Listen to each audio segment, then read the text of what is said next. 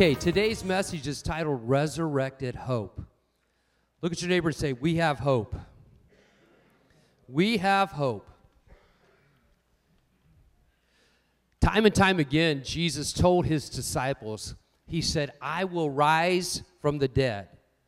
But somehow, through the circumstances of his crucifixion, being arrested, somehow their ears got covered and they did not fully see what was going on, and they scattered and ran.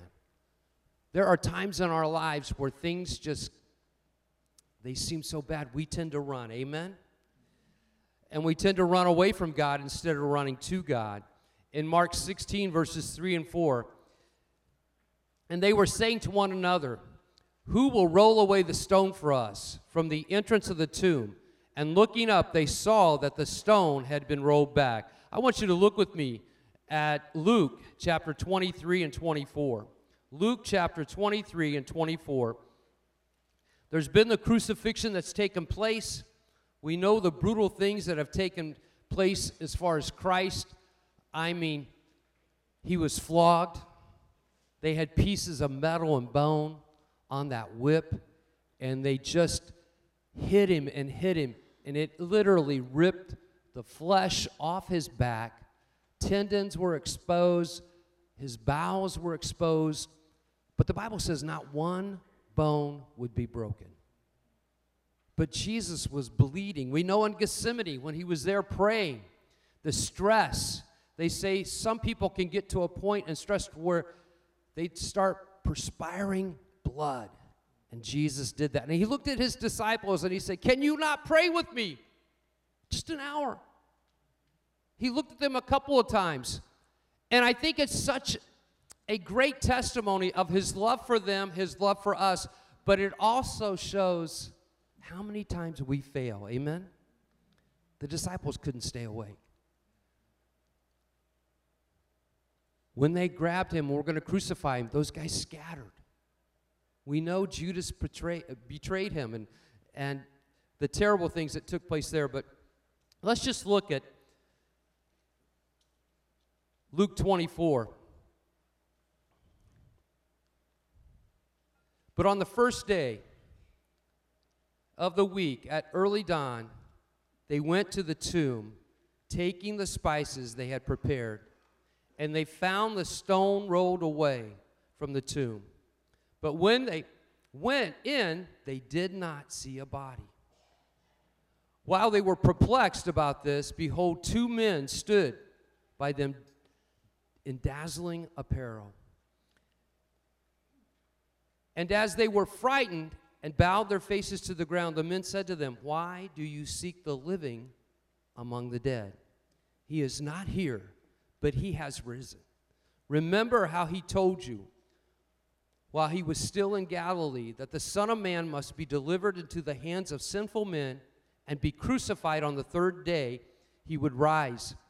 And they remembered his words, and returning from the tomb, they told all these things to the 11 and to all the rest. Now it was Mary Magdalene, Joanna, and Mary the mother of James, and the other woman with them who told these things to the apostles.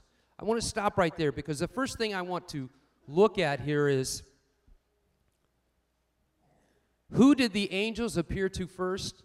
A group of women. Who took the message that he had risen first? A group of women. Back then, ladies, women were not considered equal with a man. They were considered a lower class. But yet here is the resurrection of Jesus, and he highlights the women. Two angels speak to them. The stone has not just been rolled away, the stone has been totally tossed.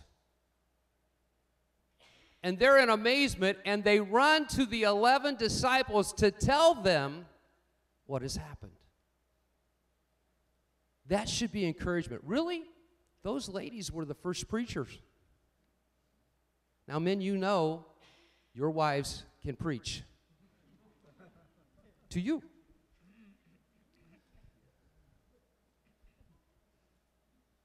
But that's what took place at early dawn. That's amazing to me. And here we are celebrating the resurrection. And we can celebrate what God did and who he chose to give the message to first. The book of Acts, the very first chapter, all it talks about is the resurrection of Jesus. The American Medical Association in 1986 published an article titled "The Physical Death of Jesus Christ." It details the entire process of Jesus, his trial, and the time at the cross was talked about in Luke 22. Before Jesus was even arrested, they talk about the great distress and him sweating blood. Although rare, it is recognized and can be caused by high amounts of stress. At the time of the crucifixion, which was considered the worst death that any criminal could go through. But that's not all that Jesus faced. He endured the whipping, the tearing of the flesh from his body. He was beaten so horrific, and his face was beaten. We learn when he went to the high priest, and the high priest accused him of blasphemy, and he ripped his clothes. It says they slapped him, the Sanhedrin slapped him. Then they sent him to Pilate. And Pilate's like, oh my gosh, I'm not sure what I'm going to do. He sends him to Herod. Herod sends him back to Pilate. Pilate says, listen, I know what I can do, because Pilate's wife had a dream. And she said, don't do anything to this guy. I had a bad dream. Don't do anything to this guy. And he's like, I always release one prison. I'll offer them Barabbas, who's really an evil guy, or Jesus. And they chose Barabbas. Everywhere, every circumstance about the life of Christ, we found emptiness. The high priest is like, send me to Pilate now. I want him crucified. I want to empty myself of him. Pilate's like, I don't want to deal with him. I send him to Herod. I don't want to. I'm emptying him. Herod, listen, no. I'm not going to do this. Send him back to. And then Pilate puts it before the crowd, and they cry, crucify, crucify. How many times in our life do we face moments where we feel abandoned? We feel a void. Maybe you've been broken. You've been lied about, cheated upon, denied. Maybe you're facing something physically in your body. And you're like, God, where are you, Jesus? Where are you, God? I need you. We all go through that, amen? Every one of us have those moments. And so the disciples scattered. Even Peter, the brave one, denied him 3 times. It's funny because John, in the book of John, talks about after the women came to them, he and Peter ran to the tomb. And he said, and Peter ran, and I outran Peter. Why would John say that? I outran Peter. Maybe he was just tired of listening to Peter. I don't know. But then he says, and I looked in the tomb. John didn't go in the tomb. He says, I looked in the tomb. And where they had wrapped the body of Jesus and where they had placed a handkerchief over his face, the handkerchief was all folded, and the wrappings of the body were still there, but they had sunken in, and John knew instantly. He didn't even have to go in. He knew he had resurrected. Peter went in. But we know what happened with Peter. He felt so bad about denying Christ, he took off. Many times, we get full of guilt and shame, and we go back to our old lives. We go back to our old lives. So my first point today is this. What has you going in the wrong direction? What has you going in the wrong direction? And I want to talk about the road to Emmaus, a 7-mile journey from Jerusalem. And a couple of his followers were headed that way. Let's read about them. That very day, two of them were going to a village called Emmaus, about 7 miles from Jerusalem. And they were talking with each other about these things that had happened. While they were talking and discussing together, Jesus himself drew near and went with them. Can I tell you something? No matter how empty you feel, no matter what you've done, when you've made a commitment to Christ, he's still there. He is still there. And I've been praying for you this morning that if you feel empty, you'd feel that hand upon your shoulder this morning. He comes up from behind them, and he's listening. As my daughter-in-law would say, he was a creeper? He wasn't a creeper, but he was kind of listening in a quiet way, listening to these guys. And while they were talking, discussing, Jesus himself drew near and went with them, but their eyes were kept from recognizing him. And when he said to them, "What is this conversation that you are holding with each other as you walk?"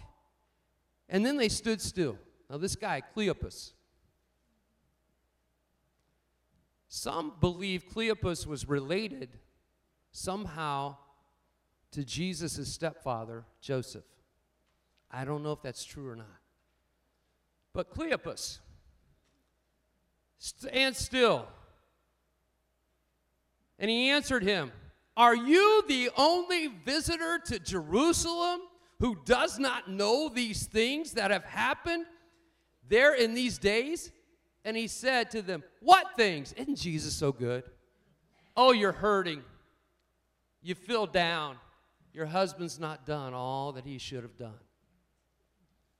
Your wife, your kids, the house is a mess again. I don't know what it is. You have no energy." And all of a sudden, what's going on, Owen? What's going on? Where have you been? Where have you been? The woman you gave me, come on. No, that's Adam, okay. What's going on? See, some of our most intense fellowship times are within our own home. Amen? Oh, you holy people this morning. Oh, my goodness. What things? And they said to him, "Concerning Jesus of Nazareth, a man who was a prophet, mighty in deed and word before God and all the people." All of a sudden, all the things that he had shared, being the Messiah, the Son of God, now he's a prophet who was, past tense, mighty indeed. Come on, I'm trying to paint a picture here that we have a resurrected hope, but many of us get caught up in our circumstances. Let me depress you a little bit, okay? Right now in the world, there are 18 wars going on. In Israel right now, they've shot rockets over into Israel. Israel has bombed in Gaza. There's rioting on the streets. They're trying to get peace there over some discrepancy that's going on. We are sending 12,000 troops right now to Taiwan to stage a mock battle with that nation to show force to China. They just announced, our State Department, that we're going to ramp up the war and Ukraine's going to start charging in. All this stuff is going on. And the Bible says in the last days there will be wars and rumors of wars.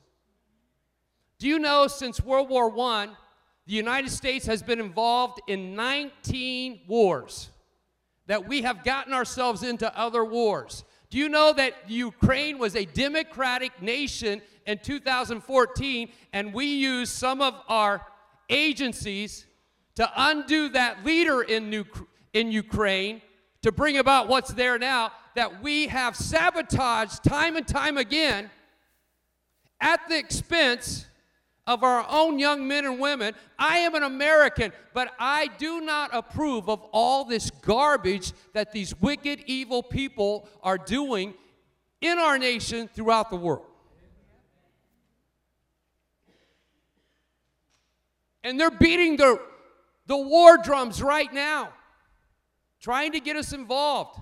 Another country has just announced that they're going to join Iran and Saudi Arabia, who had a peace treaty brokered by China, and they're coming together, and they're going to start using the Chinese money to buy oil. Our dollar is on the verge of collapsing, and we don't even see what's going on. And you'll see some big bulletin come across, and they're going to say the United States dollar is going into hyperinflation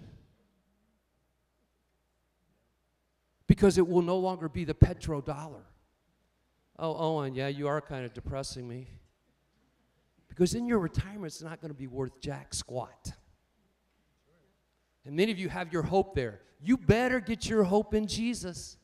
You may feel empty. You may be on the road to Emmaus right now, but you better remember that Jesus paid a price. He told you these things would happen. You don't need to be full of hopelessness. You need to trust Him because He is wanting people around Him, around you, to know Him. Amen? Let's keep reading. Look at the second point. Who knows your tomorrow? Jesus does.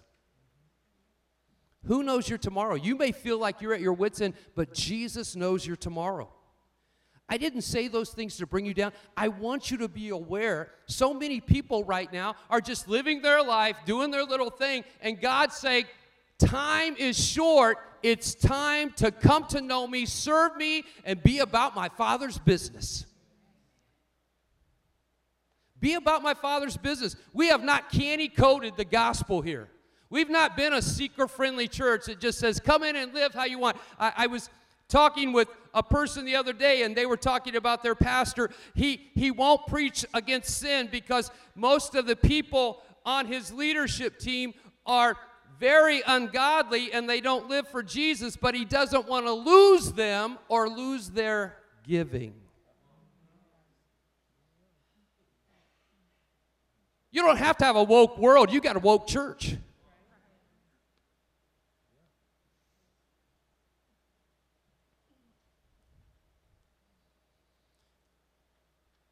Verse 26, was it not necessary that Christ, oh, I'm sorry, I jumped way ahead.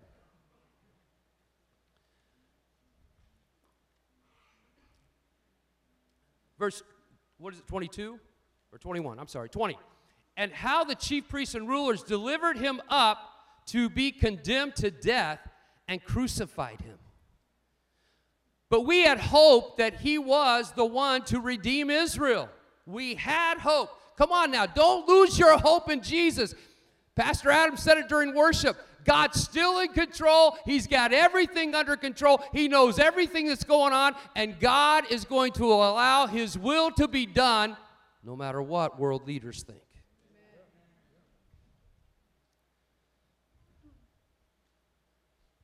But we had hoped He was the one to redeem Israel. Yes, and besides all this, it is now the third day since these things happened. Moreover, some of the women of our own company amazed us. They were at the tomb early in the morning, and when they did not find the body, they came back saying that they had even seen a vision of angels who said that he was alive. Some of those who were with us went to the tomb and found it was just as the women had said, but they did not see. Come on now. I think sometimes we look for excuses not to believe God. Can I say that again? I think sometimes we look for excuses not to believe God, not to believe His Word, not to trust Him. It's amazing to me. Start with 25 again. And they said to them, O foolish ones, and He said to them, O foolish ones, and slow of heart to believe all that the prophets had spoken. Was it not necessary the Christ should suffer these things and enter into his glory? And beginning with Moses and all the prophets, he interpreted to them in all the scriptures the things concerning himself. So they drew near to the village to which they were going. He acted as if he was going further, but they urged him strongly, saying, "Stay with us, for it is toward evening, and the day is far spent." So he went in to stay with them. When he was at the table with them, he took bread, blessed it, broke it, and gave it to them. And their eyes were opened, and they recognized him, and he vanished from their sight. And they said to each other, "Did not our hearts burn within us while he talked to us on the road, while he opened to us the scriptures?" And they rose that same hour, and instead of staying at Emmaus, they're going back to Jerusalem. Why? Because the 11 are there, and they go up to the 11, and they tell them what has happened. Can you believe this? We saw him. He was on the road with us. Our eyes were open. He is alive. And all of a sudden, they're telling the 11, and Jesus, point number 3, appears and says to them, "Peace to you." Can I tell you, with the world doing what it's doing and all the things that are happening, you can have peace if you trust Jesus. You can have peace if you trust Jesus. It's so important that we get that, church. We can have peace. Are you lost? Are you a prodigal? Are you troubled? Are you brokenhearted? Do you feel like you're empty? All your hopes are gone? She left, he left. I lost my health, it's gone. My children are living this, all this stuff. God's still in charge. If you'll remain consistent and content in him despite your circumstances, Jesus will walk you through. He'll walk you through. I believe that with my whole heart. He'll walk you through. He loves you so much. I'm amazed. We have to learn not to stay on the road to Emmaus, and we have to learn not to stay in Emmaus. We have to learn to go back and tell the good news. There are times in your life you're going to struggle, you're going to battle things, people. The enemy is a liar. He does not want you to believe God or his word. Amen? What did the devil do to Eve in the garden? Did God really say? He wants you to doubt the word of God. He tries to twist our minds. He tries to get us distracted and doubting when the Holy Spirit is saying it's the truth. Some of you have had dreams. You've had visions. You were taking steps, but you don't feel like you're there yet and you're getting discouraged. Stay on the path. Stay on the path. Yeah, but my marriage. Stay in the marriage. God can make it. It may not be on your timetable, but God may be developing not only character in your spouse, but character in you. Amen? Anybody that's walked through divorce knows how hard and ugly it is and how rough it is on children. Stay in the battle. Trust God. Some of you have so much potential. Early on, as a child, as a teen, God called you, not into full-time ministry, but he called you to be used for his kingdom in ways, and you've been running, you've been embracing everything else out there, and God is saying, it is time to trust me again.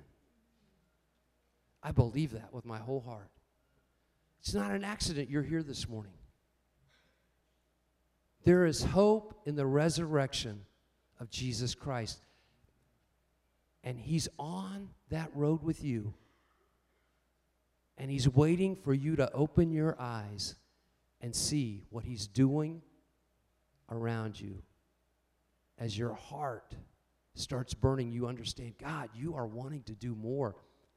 I have got to redirect my priorities to follow you. Stand with me this morning.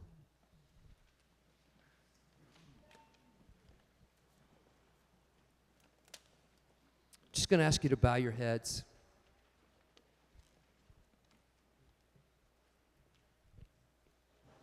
Some of you are in a job and you're just like, Lord, I just don't think I'm supposed to be there. But yet you prayed and prayed and prayed, and God placed you there. It was a miracle you got there, but you're just believing. You know, the problem's not God. It's not His will. He's trying to do something in you. See, there's some things in us. I know you're not going to hear this. There's some things in us that have to die. Pride, arrogance, selfishness. Man, that's not easy. Amen? When things have been stripped from you, and you've got no place to look and you're feeling empty, can I tell you, Jesus is right there. He's right there. It's time for you to pause this Easter Sunday and to dedicate your life to Jesus. Some of you at one time were serving Him and you've walked away. Others are here and you're like, I haven't served Him and I've heard it all my life. I'm telling you, listen to me. I didn't think Jesus was coming back until maybe before my grandchildren died. Honestly, I've preached that. But I'm seeing things take place that are in Revelation that are happening faster than I've ever seen. And you know how you are. As a kid, they would scare me to death, and I'd hit the altar because I was so scared. Jesus is coming back tonight. If you got any sin in your life, you're going to hell. I'm going to the altar. That's not what I'm doing this morning. There is a plan and a purpose for your life. There are people that you were destined to lead into the kingdom of God. It's time for you to get busy. Their soul's hanging in the balance because God is waiting on you to start walking out His path, not yours. His path. So that He can use you to touch them. So with heads bowed, don't stay at Emmaus. It's time to hand over your life to Jesus. He has a bigger purpose and a plan. But God, all I have is leftovers. I've failed so much. Hello, there's not one person here this morning, my hand's up, that has not failed so much. But I repent. And I turn away and God helps me. And then I screw up again and then I repent and I turn away and God helps me. He knows my heart. That's one good thing about this church is you have authentic people that don't play religious games. They'll tell you where they failed and where they struggled, but they'll also tell you that the grace of Jesus is real and He picks them up and He helps them with that next step. Jesus takes the leftovers of your life. Jesus takes the leftovers and He multiplies them. Come on now, you've not gone too far. Jesus was at Jerusalem before they left. Jesus was with them on the road to Emmaus. He was right there. And then when they went back to Jerusalem, Jesus was at Jerusalem. Peace with you.